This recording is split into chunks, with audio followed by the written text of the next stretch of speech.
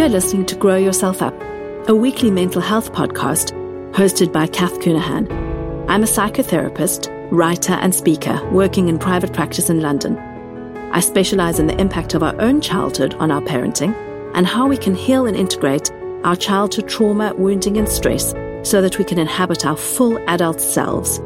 Join us each week as we talk about all things growing ourselves up, how we can tend to ourselves in our parenting, generational healing, and overcoming the impacts of childhood trauma. Together, we will become more self-compassionate, connected, authentic, resilient, and heart-centered so we can live our own full and beautiful lives. As a listener of this podcast, you're welcome to come over and join the Facebook group. So search on Facebook for Grow Yourself Up. It's a private Facebook group of all the listeners. And did you know there are journal prompts that go along with every episode? So sign up for the journal prompts on kathcoonahan.com or go to my Instagram, Kath Coonahan, and sign up at the link in the bio there. And you will get my newsletter, Nurture, Heal, Grow, which contains all the journal prompts. Looking forward to seeing you in the Facebook group. The podcast is produced each week by the wonderful Audio Cafe. Thanks for being here.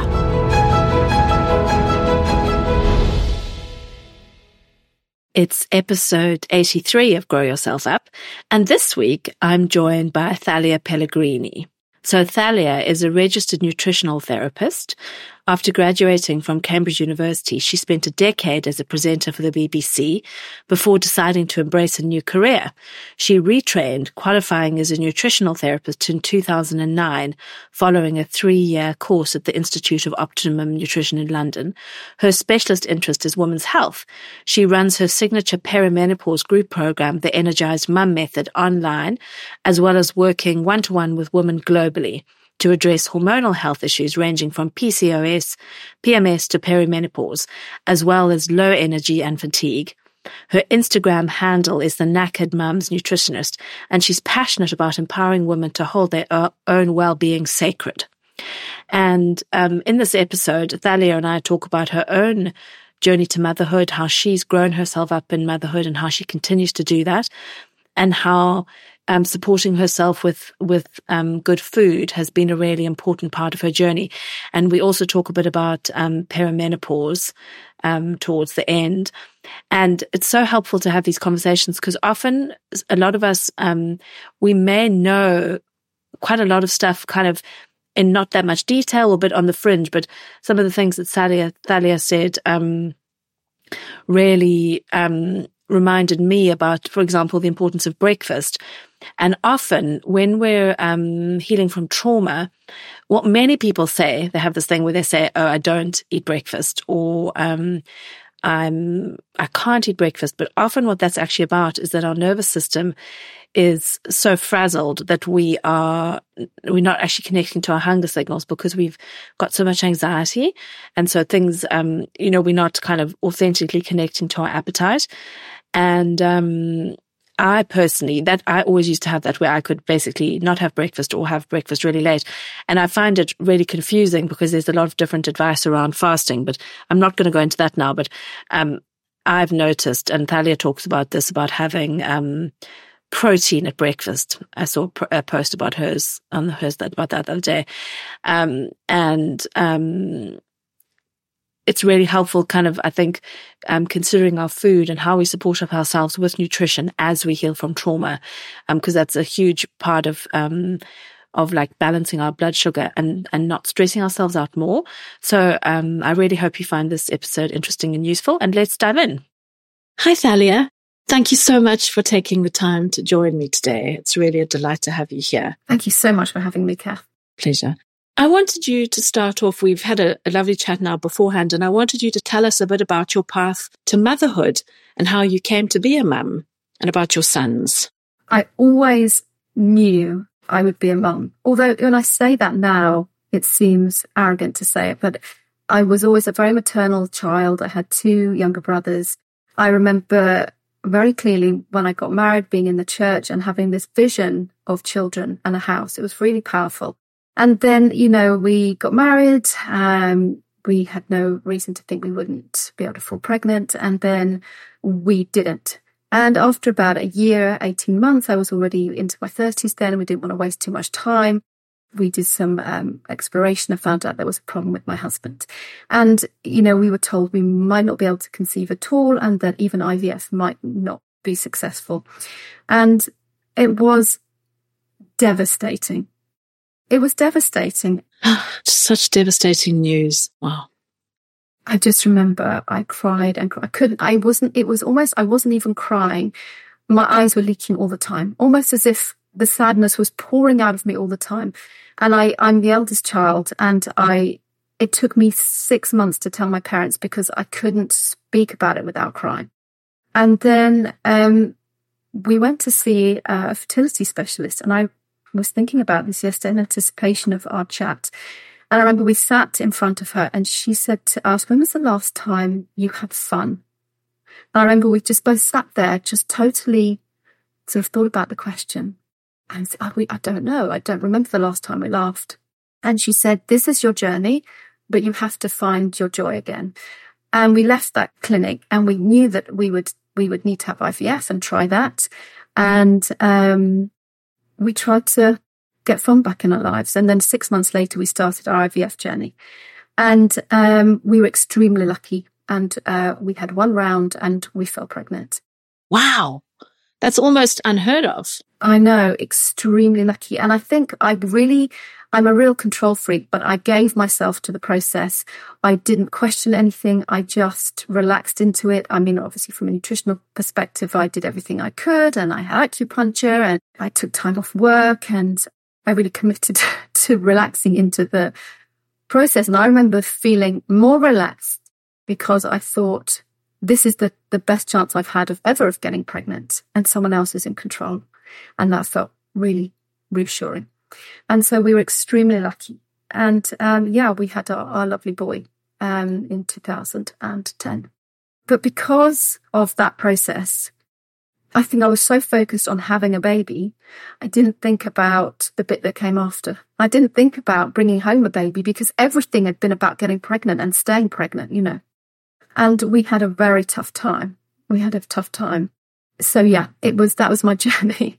And did you, because I think that, that's incredibly, IVF journeys, I think there's so much grief because of not being able to fall pregnant and all of the kind of messages that come around that and other people getting pregnant around you.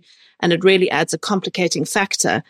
How did that kind of impact your view of like allowing yourself to ask for help and around acknowledging any difficulty? Because what I notice is that often when we're older, when we've had trauma and when we've had IVF and other traumas on the way, that it feels often impossible to acknowledge how challenging actually having the baby is and actually the mothering journey. And I wonder if that had been your experience and how you supported yourself with that, and like if you needed help. And it's such a good question, because I think that experience for me in that first year really informed the business I have now as a knackered mum's nutritionist, because my son didn't sleep. So he had severe eczema, and he literally, I think I say this when I tell people this, I think I'm exaggerating. They think he must be exaggerating. He didn't sleep more than 45 minutes. Really the first 14 months of his life, I think he slept 1 4-hour stretch once.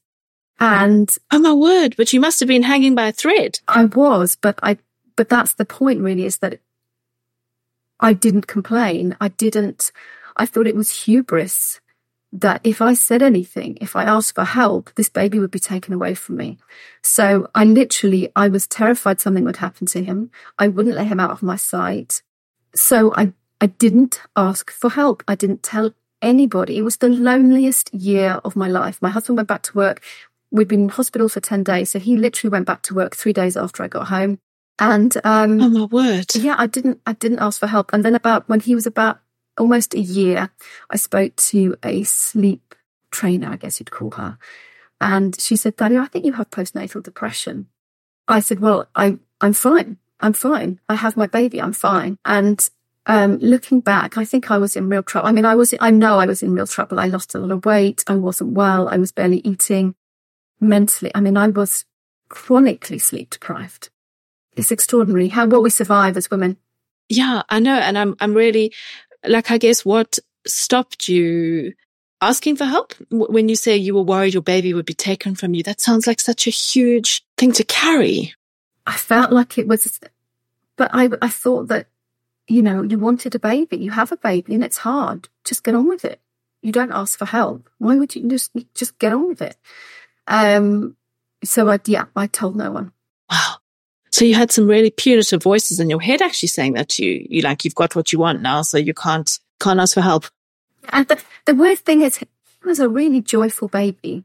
I mean, he was lovely. He had a lovely nature. He brought so much joy, but he just didn't sleep. And he didn't sleep in the day either. And he still isn't, he's a teenager and he still gets up at 6:30 or 7 o'clock. He's just not a kid that needs a lot of sleep, never has, So there was no break. And then I fell pregnant naturally when he was 14 months old. No respite. Then I was chronically sleep deprived. Oh my word. How did you have any time for sex? I know, it's impressive, isn't it? And yeah, I'm like, wow. And then I was pregnant, and there was, two miracles, they're both miracles. And then along came my second son and my first son was sleeping better, but And can I just stop you there?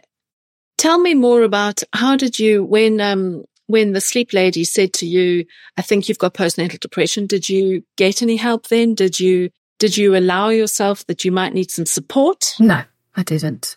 No, I didn't. No, I just carried on. I just pushed on. Yeah. Yeah. Wow. And it sounds like you've been a really good pusher on her. And I think that many listeners will resonate with that, actually, that we're trained for that in our childhood somehow, to just kind of cope and cope and cope. What stopped you doing that? Nothing. My second son came along. My first son started sleeping better.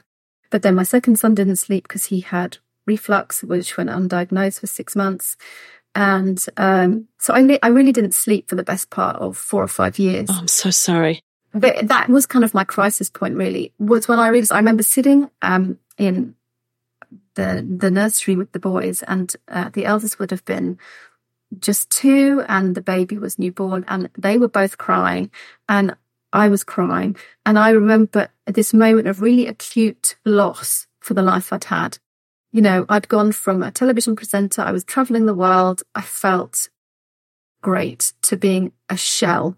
I felt like a piece of tissue paper that had been crumpled up. There was nothing to me. I felt so like I stopped existing. And that was kind of a crisis point. And I thought, you have to be here for these boys. You can't keep doing what you're doing. So yeah, but I think in my mind, I thought that it was the right thing to do, that, as a mother, my job was to pour everything into my sons, particularly as I was so lucky because I had really faced the possibility of not having children. Yeah. Yeah. So it was a long way round to saying, you know what, if you want to be the best mother you can for these children, you have to look after yourself. And it started there. Yes. Yeah. When the second was small. And tell me, because I think this thing that we keep on kind of touching on around how when we really wanted them, it's almost impossible to hold, this is so hard. And so then we kind of double down on punishing ourselves about, I can't ask for help, I can't tell anyone. And we silence ourselves with our struggle because like what you said, because of gratitude, that we're so grateful we had the baby. And that's kind of one of the things that I want to most blow apart, basically, because even though you really wanted it, and even though I really wanted my children, we're still deserving of help. And so I'm really grateful that you're sharing your story with us, because I think that this is such a widespread experience. Absolutely. And I remember when I first became a mum, a health visitor coming to see me, and he must have been about 3 weeks old, and I was in absolute pieces. And she said, is he in a routine? And, is he gaining weight? She didn't say, I was just looking at this woman sitting on a sofa, looking horrendous. She never said, how are you? She didn't say, are you okay? And this idea that we have all this focus on mothering skills and not on maternal well-being. And that really drives a lot of what I do in my business. She left and I remember crying and crying and crying. And someone saying to me, well, you just need to get him into a routine. And I remember thinking, well, we have a routine. He doesn't sleep and I feed him all the time. Is that not a routine? That's our routine. Yeah, exactly. Honestly, I think that some of these baby routines are literally made to punish us because they're just such a load of rubbish, like such a load of rubbish. Honestly, and everyone asks you that as if they're trying to be well-meaning, but it's so punishing. And tell me, so then when you had that kind of like breaking point where you were like, I've got to look after myself. How did you turn things around? Because you mentioned you weren't eating and you weren't sleeping. How did you kind of gather life force together to really love yourself and nurture and feed yourself, it sounds like? Really slowly. And I think I returned to my training. And, I was qualified nutritional therapist by then, but it had all just gone out of the window in a fog of exhaustion. So I started to prioritize eating and to make those meals nourishing. And when I said I didn't ask for help, I wouldn't even ask my husband for help because I felt like I needed to be doing everything. So I was asking for help for the first time. And that just started to make small inroads into how I felt, and I would feel a little better. And I mean, it was a slow process. But then I did feel better. I mean, it took maybe 4 or 5 months, but I felt better and better. And I realized that it was okay to nourish myself as well as my boys. Yeah. And I mean, it's essential to nourish yourself. Tell me about how you, that thing about not asking for help from your husband, how did that kind of play out and how did you start to shift that? I think because I was breastfeeding, he couldn't help with the feeds. So he couldn't help at night because the baby wanted me. And he was at work, he was going off to work. And I felt that, I had my baby. I was lucky enough to be at home. He was having to go out and go to work, and he would get back and he would do what he could. But it was just a really trying time for any couple, with a newborn that's not sleeping. It's really demanding. Yeah. Incredibly demanding. Yeah. And so, I mean, it's a blur. To me, it's a bit of a blur. I just remembered letting go a little of the control and being a little kinder to myself. I didn't articulate it to myself as that, but that's what I was doing. I was just being a little kinder to myself and letting him do a little more and not feeling that was a failure, that somehow getting help of any kind was a failure. I'd always done everything myself and suddenly I couldn't. Yeah. That was just a big transition for me in motherhood. It took some time. Yeah, and I think that you're touching there on something that's so poignant because so many of us have learned to be so self-sufficient. And then when we can't do things in motherhood that will be that self-sufficient, it feels like such a catastrophic personal failing. And it's absolutely the opposite of that. But it's so, I think that our sense of self gets almost decimated then because we're like, oh, I'm not so competent, or I'm not, like, I can't cope. But I think that, well, many of us, because I really identify with what you're saying, we had the wrong model to begin with. Like, we needed more support our whole lives, probably. And you're touching on those themes that I guess are very popular at the moment around, like, that book, Fair Play, and having kind of distributed labor in the house not based on gender roles. Do you dialogue about that, or did you just kind of step back and, as you say, let go of control? I think it was that. I think it was just stepping back. Yeah, I think we were both in our sort of traditional roles up until that point, and that that was a conversation we'd had. I felt that I wanted my job to be home and raising the children, and I was comfortable with that. I was very happy with that. I loved being home. I was lucky I didn't find it that. I mean, it was, of course, it's monotonous, and it can be boring, but I was happy to do that. But then it did feel it was that feeling of, he has to go to work and I don't have to go to work. The idea that we don't equate mothering with work. And it's such hard work. So it just took time. We evolved as a couple as our children grew, and, we're in a very, our children are 13 and 11 now. So it's a very different setup. And we certainly dialogue about how we're raising the boys, and, it's very much a powerful partnership. But in those early days, you're finding your feet as a couple again, aren't you? And there's no way of anticipating. It's like someone's, literally decimated, I think, everything you thought you knew about yourself. And it certainly had a really detrimental effect on my well-being.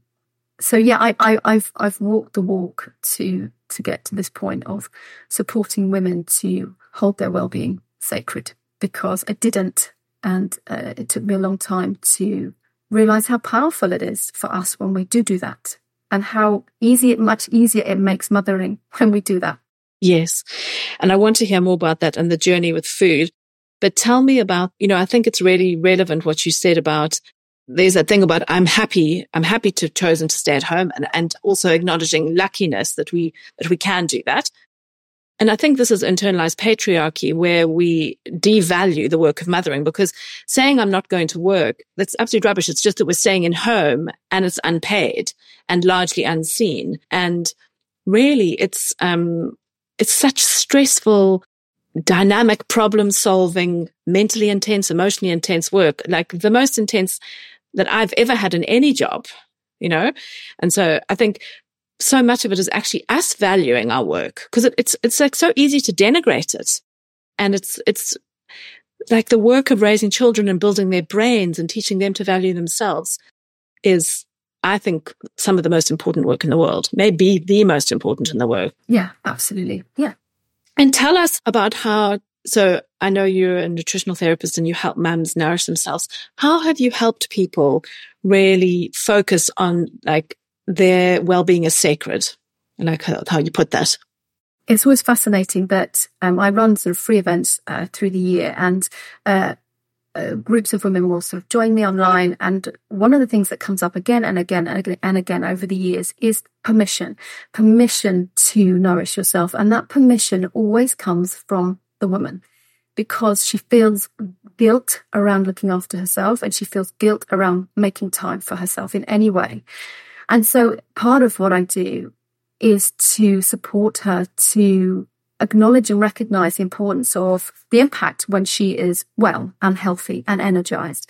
Everything funnels through us as mothers. So if we are energized, there's a ripple effect. And if a mother is happy and vibrant and loved, everyone feels it. If a mother is exhausted and overwhelmed, everyone feels it. And so it's almost perverse, isn't it, that we feel guilty about putting ourselves first or anywhere in the top of our to-do list. And yet when we are tired and unhappy and hormonal and all of those things, we are more likely to shout at the kids, lose our patience. We're more likely to find it more challenging to do what we need to do every day. So it's for a lot of women, the starting point with me is encouraging them to recognize that, and recognize that they should not feel guilty. They are too important to not put their well-being at top of their to-do list. Once the boys were a little older and I was feeling much more happy about how I looked after myself, I kind of went from strength to strength in my health. And then in 2017, early 2017, I lost a very close friend of mine. And she died very suddenly. Oh, I'm so sorry.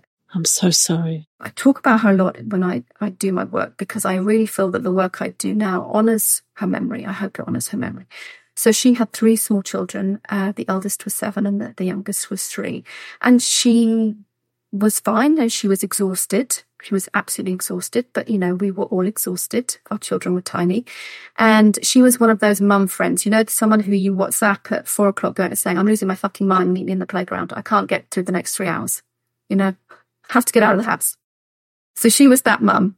Oh, what a wonderful friend. And wow. She got the flu. I mean, she cooked me dinner on the Saturday night. We had this lovely dinner, and I said goodbye. And she said she didn't feel well on the Sunday. She was in bed on the Monday with flu. And then the next message I got was that she had been taken to hospital and she died of sepsis on the Tuesday afternoon. So she climbed into the ambulance on Tuesday morning and she passed away about 4 o'clock. What a tragedy. Really rare. And an absolute tragedy, really rare. And all the women, the team that tried to bring her back were all women. And I heard the story about her death years later from a nurse who'd been there at the time. And she was talking about, this terrible day, we lost this mum. And it was her. So I think it is really rare. But her death was seismic. And because even at that point, I think we still felt we were invincible as mothers. Yeah. Because we have to be. That's so, what an absolute tragedy for that mom and her family, and for you losing your friend. And also that thing, what you say about us being invincible, and the thing about we have to care for ourselves because we need to care for our children is also quite fucked up, because actually we're valuable just in our own right, but the fact that we have to give ourselves permission to care for ourselves, it's so devastating. I mean, it's such a legacy of this, of our society and how we were raised as children and so many things. So I'm so pleased we're touching on this, but it's such another tragedy, actually, that we need almost like a permission slip to care for ourselves. And she didn't look, I mean, she was, she had 3 young children. She had no family support. And I think I should have done more. Could I have helped more? Was she just so weak? But that really sort of stepped up again my passion for maternal well-being, because, we're just, I see her boys all the time, and I can't, it breaks my heart that she didn't get to raise them. So I think so sad. The idea that it's a luxury to look after ourselves is insane. It is. Yeah. And it's dangerous, actually. We have to look after ourselves because we are not invincible. And of course, what happened to Joe is a tragedy, but I have so many women sitting, in front of me, and they are on their knees. They are burnt out. They have not looked after themselves in years. I will say, when's the last time you felt energized? They can't remember. And they think that's normal. They think that's okay.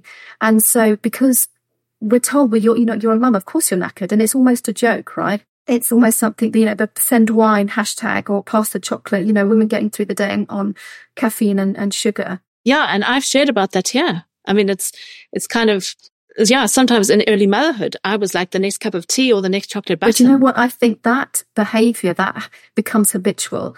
I think there's a necessity in early motherhood that we have to get through the days. We have these, in your case, 2 tiny humans, to keep alive. And so there's a degree to which that goes with the territory of just trying to get through the days. But that, and I do call it self-neglect, becomes habitual, so that you can have, your children can start school and you're still not looking after yourself. And, I see women with children who are, 3, 4, 5, and they'll have what I think has been now commonly termed postnatal depletion. Dr. Oscar Serelak talked about that in his book. And they'll say, but my kid's at nursery, or they've just started school. And it's like, but you've been depleted for 4 years. Have you done anything? Have you changed your behaviour? Have you fed yourself properly? Have you nourished yourself? Have you looked after your nervous system in any way in the last 4 years? And they look at me like they have no idea what I mean. And of course they don't, because we are taught that's the price you pay for motherhood. Exhaustion is the price you pay for motherhood. And so often I'll have women sitting in front of me and they don't believe they can feel better. They genuinely don't. So they often come to me in a state of desperation, which is so sad. I would love women to say, I don't feel great. I feel okay. I don't feel great. I'm going to build on that. I'm going to take some time and spend it, really working on my well-being.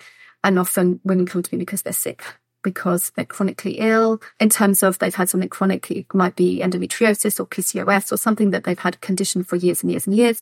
And they've just, they've reached a point where they can't get through their days feeling how they feel. And that's often what it takes for a woman to seek help.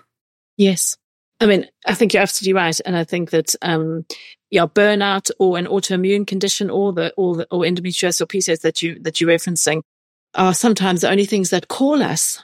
And I sometimes feel really desperate about this, actually, because there are lots of us who've had this learning, sometimes repeatedly, and yet that behavior shift is so complicated to do and to embed. How have you kind of embedded that? For myself?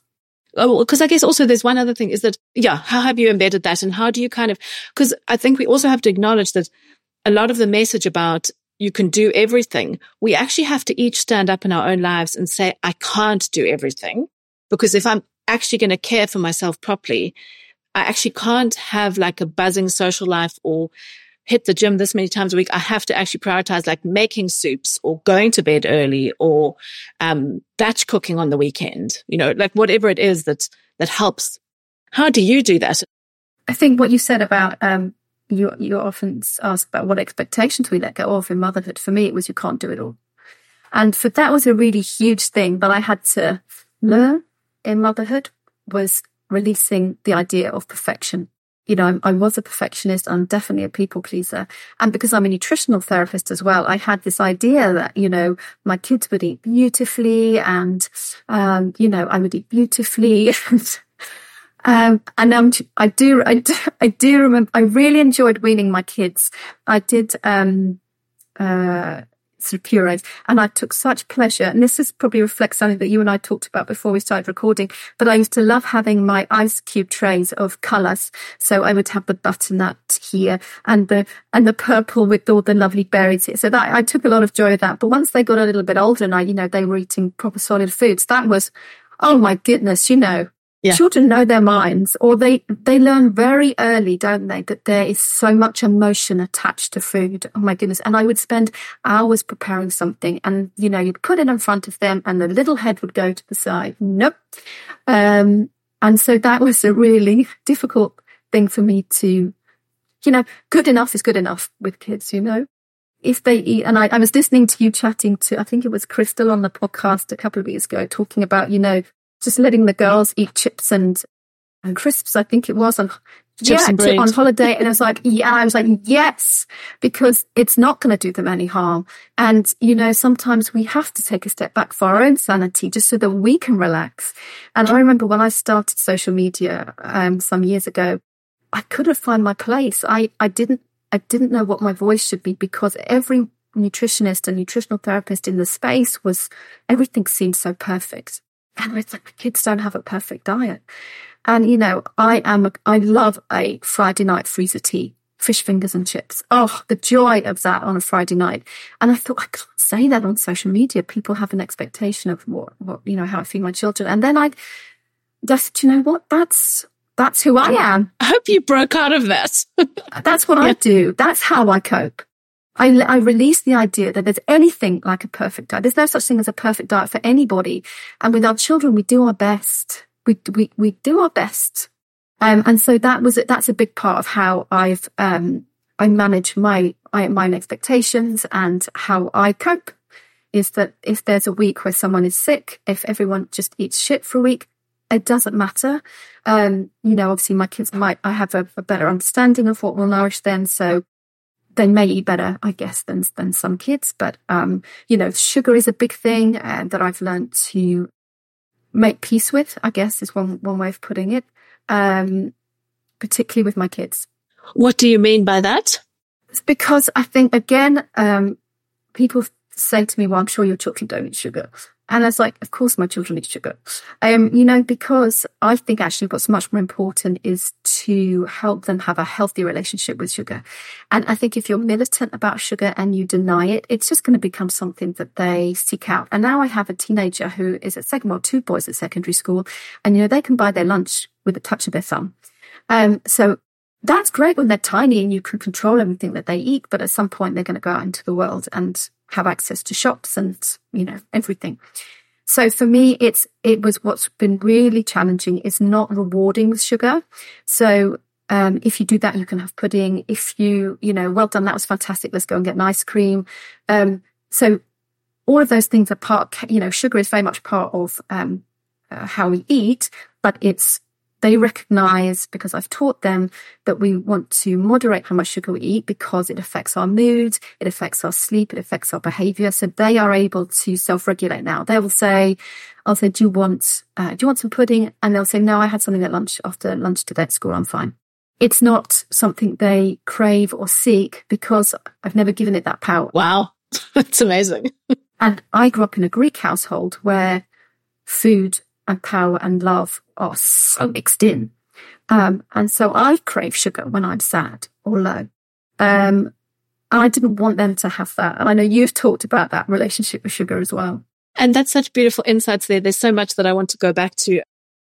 Something you said about the family, about power and food and love, but also something you said earlier about when you went onto social media and you felt you couldn't find your voice because everyone was presenting such a perfect exterior. And I think that it's so dangerous the way that happens when people who are working in a space present themselves, and especially their families, well, like children, that, this child has a perfect rainbow diet. They just eat whole grains and protein or whatever that specific nutritionist deems to be important. And so I'm so happy to hear that you kind of represented what's really going on, because I think that in the area of food, it's where one of the biggest things of control happens.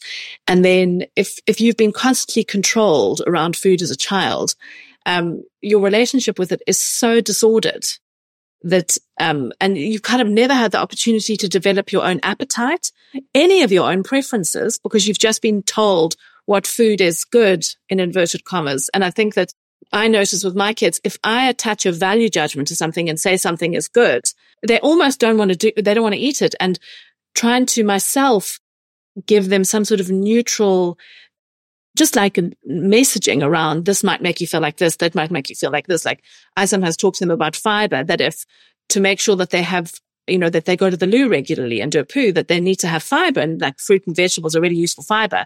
And so they sort of know that, but it's so like labeling things as good and bad, and it's so wrapped up in so many things. And so I really, I'm so pleased you broke down that myth on your kind of social media. And tell us about what you just reflect on about the love and the power and the food. And you made this gesture of having it all mixed up. Tell us about that. How has that kind of influenced you? I think I see so many women whose relationship with food is exactly as you describe it, is disordered. And that relationship starts in childhood. And I'm Greek, and like many cultures, food is a huge part of our culture. So both of my grandmothers were wonderful cooks, and they loved with food. So my maternal grandmother, if you were hungry, it was a disaster. You could never be hungry, because somehow she had let you down if you were hungry. So she was always baking, she was always cooking. And we made this joke that we would have this beautiful meal, and then half an hour later she would say, would you like a sandwich? Because you might be hungry again. So you must never be hungry. So there was so much love around food. But definitely there are a lot of sugar in my childhood, and we would be comforted by sugar. And I see this in women from every culture that I see in my clinic, where their relationship with food has been predetermined. And I've heard so many heartbreaking things in my clinic, or, of girls being put on diets very young, or being weighed by their mothers once a week with their sisters, or being a larger child compared to a slimmer sister and being compared to their sister. Or I had one client who would get in the car after school with her sister, and she was overweight, and her mother would give a snack to her sister and say, you don't need that. Oh, wow. And then there she was in her 30s with a disastrous relationship with food. So I talk a lot to my clients, not to my kids, even to my clients as well, about there's no good food or bad food. It's all just food. And actually, seeing food as nourishment is a huge, huge leap for a lot of women. They see it as fuel, or they see it as source of shame and guilt. They equate it with their body. They don't equate it with it being this wonderful source of information for their cells or their hormones, or it's the way to feel vibrant or sleep better, or, feel less hormonal. They just see it as a source of fear, or just, they hate it because either they've yo-yo dieted their whole life, or food is emotional, but when it tips over into disordered eating, it is emotional in a negative way. But I think food is emotional, and that's okay. Yeah. It should be a source of joy.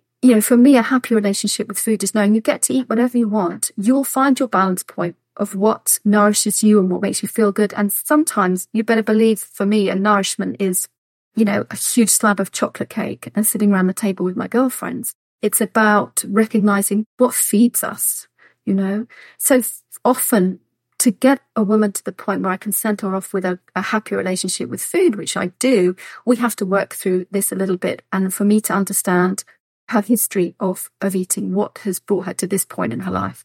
And it's always her relationship with food in her childhood, always. Yeah, I absolutely agree. I think that what you said about when you said your granny would make you a beautiful meal and then say, would you like a sandwich? And I think that food is actually a way to silence us. So it's a way to love us, but it's also a way to push everything down.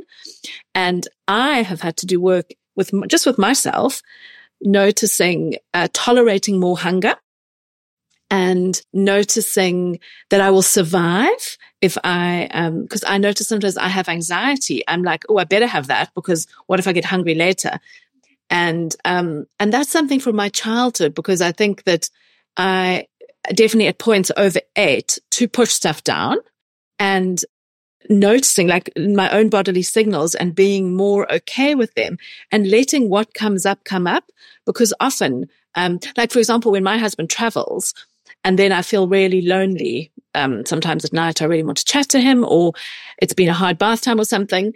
It's so easy to then want to eat, and like moments of sadness or loneliness or happiness, I often notice, oh, I want to have a chocolate. And now I'm really like, actually, what is it that I actually want? And mostly it's human connection. And I don't know if you know Janina Roth. Yeah, I love her work. So and I often use that quote from her book, Women, Food and God. And she talks about eat what you want when you're hungry and feel what you're feeling when you're not. And that really resonates with a lot of the women that I work with. Just as you say, it's that, what are we feeding? Are we feeding sort of the stomach hunger or the mouth hunger? I always think is the emotion. What are we feeding? So I think that's so true, isn't it? And I think that's, I think we have to be so kind to ourselves.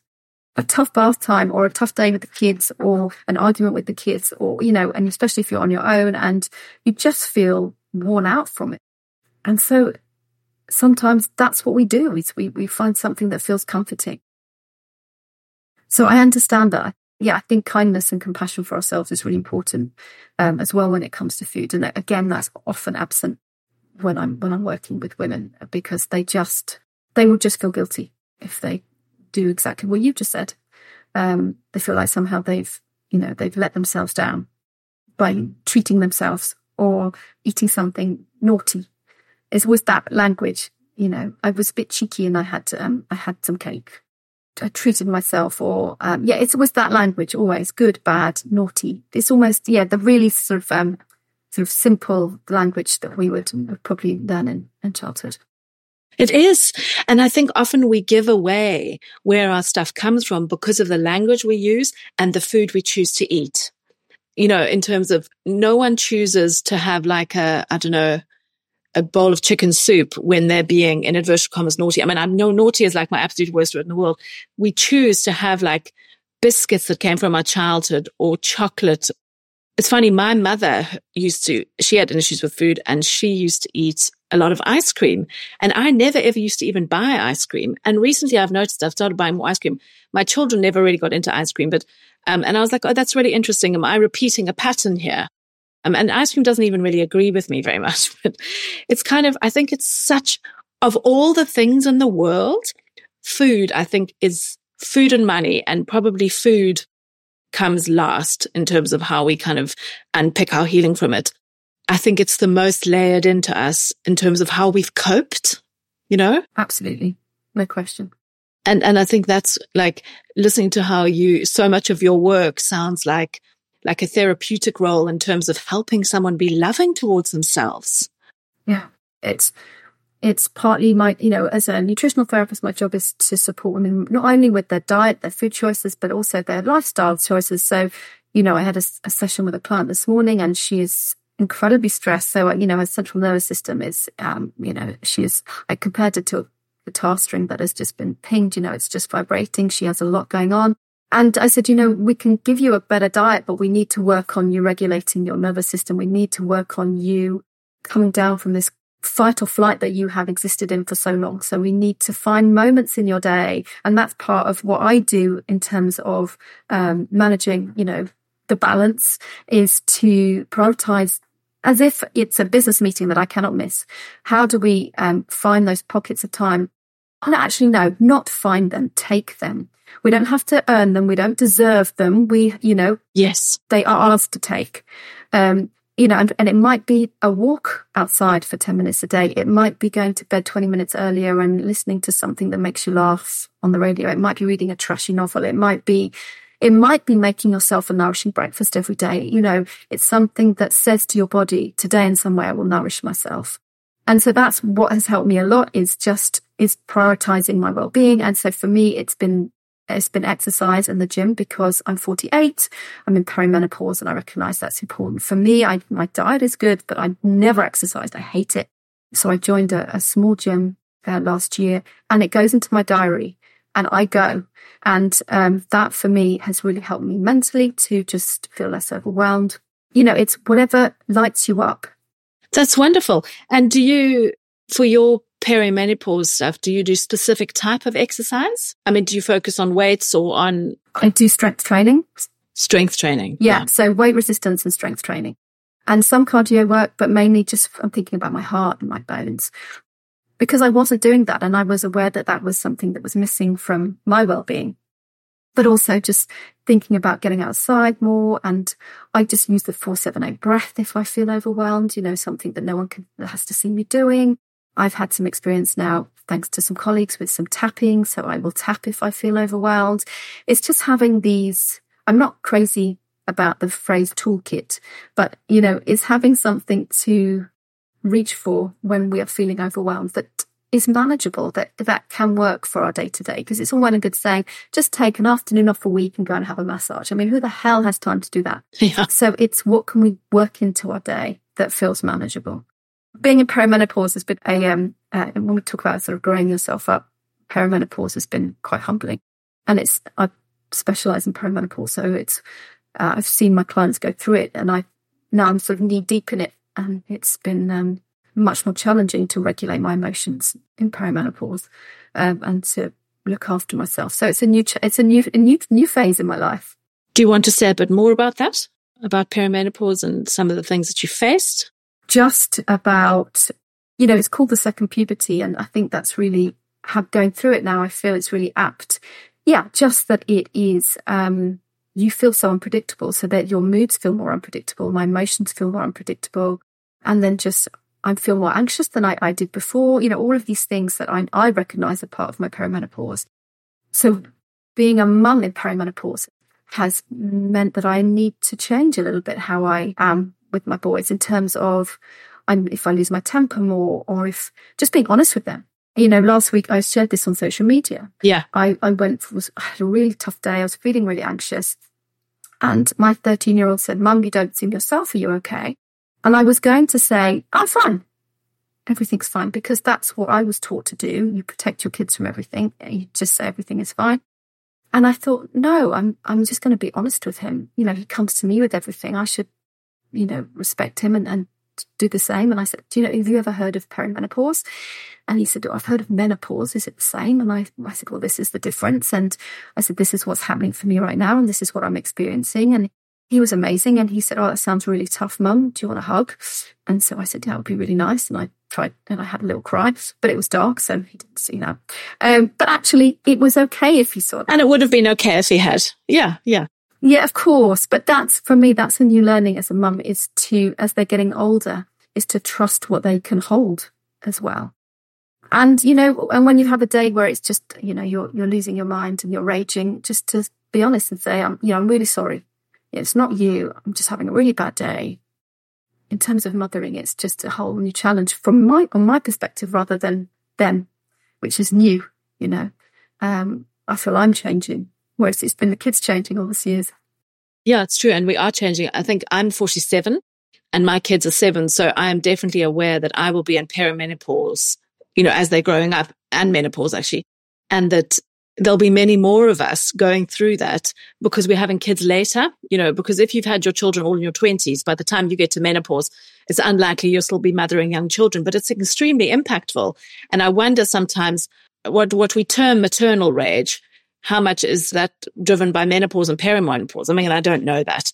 What you just said about, so I specialize in hormonal health. And so what I see often is, and we talked a little bit about postnatal depletion, is that you see a lot of women in their 40s having their first, second, third babies, but they're also experiencing these hormonal shifts. And that's a collision of, whether it's biochemistry or physiological, however they're experiencing it, it can feel really dramatic. And they're not acknowledging that. They're not aware of it, or they're not acknowledging that might be what's causing their anxiety, or they're contributing to that overwhelm. Or, so I get really passionate about supporting women to not accept as normal all the things we've been told we should just get on with as women. PMS, period pain, and in perimenopause as well, all of the symptoms that go along, we're told, well, it's, what do you expect? That's your age, off you go. So yeah, absolutely. I think that's really true, that we see women having children later, and therefore hormonally there may be more fluctuations due to their age, as well as the fact that they're at home with small children. Yeah, exactly. And I think that this is such a big topic of discussion, because the fact that we know hardly anything about periods, about perimenopause, about menopause, like we've been so neglected in the research and the medical research, it makes my blood like boil right out of my body. It makes me so angry. I'm noticing the time. And so I want to talk about where we can find you and how people can work with you. But also I just wanted to really touch on something you said earlier about how your clients come to you and they need permission to look after themselves. And I like what you said later about how when you're creating spaces in your days, you have to take it. And I think it's the same with permission. We have to take the permission. Absolutely. No one is coming to save us. We have to grab it. And so I really want to emphasize that message that you gave us. So tell us, Thalia, what about your social media handles and how can people work with you? Do you do one-on-one work and group work? Yes, I do. So I'm Thalia Pellegrini _nutrition on Instagram. And I do one-to-one work, and I have a group perimenopause program as well, 6-month group program. My website is thaliapellegrini.com, so you can book a call with me if you just want to chat with me and see if we're a good fit. Yeah. And I have a free Facebook group, and I run free events through the year. And so there's lots of ways to be part of my community. Okay, wonderful. And all of those details will be in the show notes. And just to say one more thing about, if there's someone who's really struggling in terms of their food, is there anything that you would offer to them, like anything that you feel is like a really important thing just as a baseline to start? I always say to women, have a nourishing breakfast. And, it doesn't have to be at 7 o'clock in the morning. It can be after the kids go to school, and you might find you have a window of 10 minutes, whether it's before you start work or whatever your day gets underway. But to prioritize one nourishing meal for yourself a day. And, I have a free recipe collection that I send out, which is 5-minute breakfasts. This doesn't have to be something that takes a long time, but I can't tell you the positive impact it can have when you just start your day with a nourishing meal, on your energy, on your mood, and that it always has impact then on how much you snack in the morning and the choices you make at lunchtime. And, it's a really lovely knock-on effect.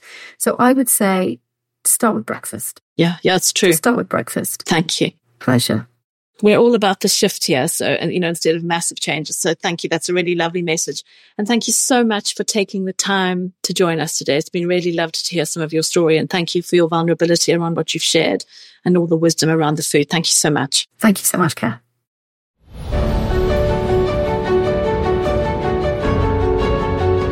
You've been listening to Grow Yourself Up, hosted by Kath Cunahan.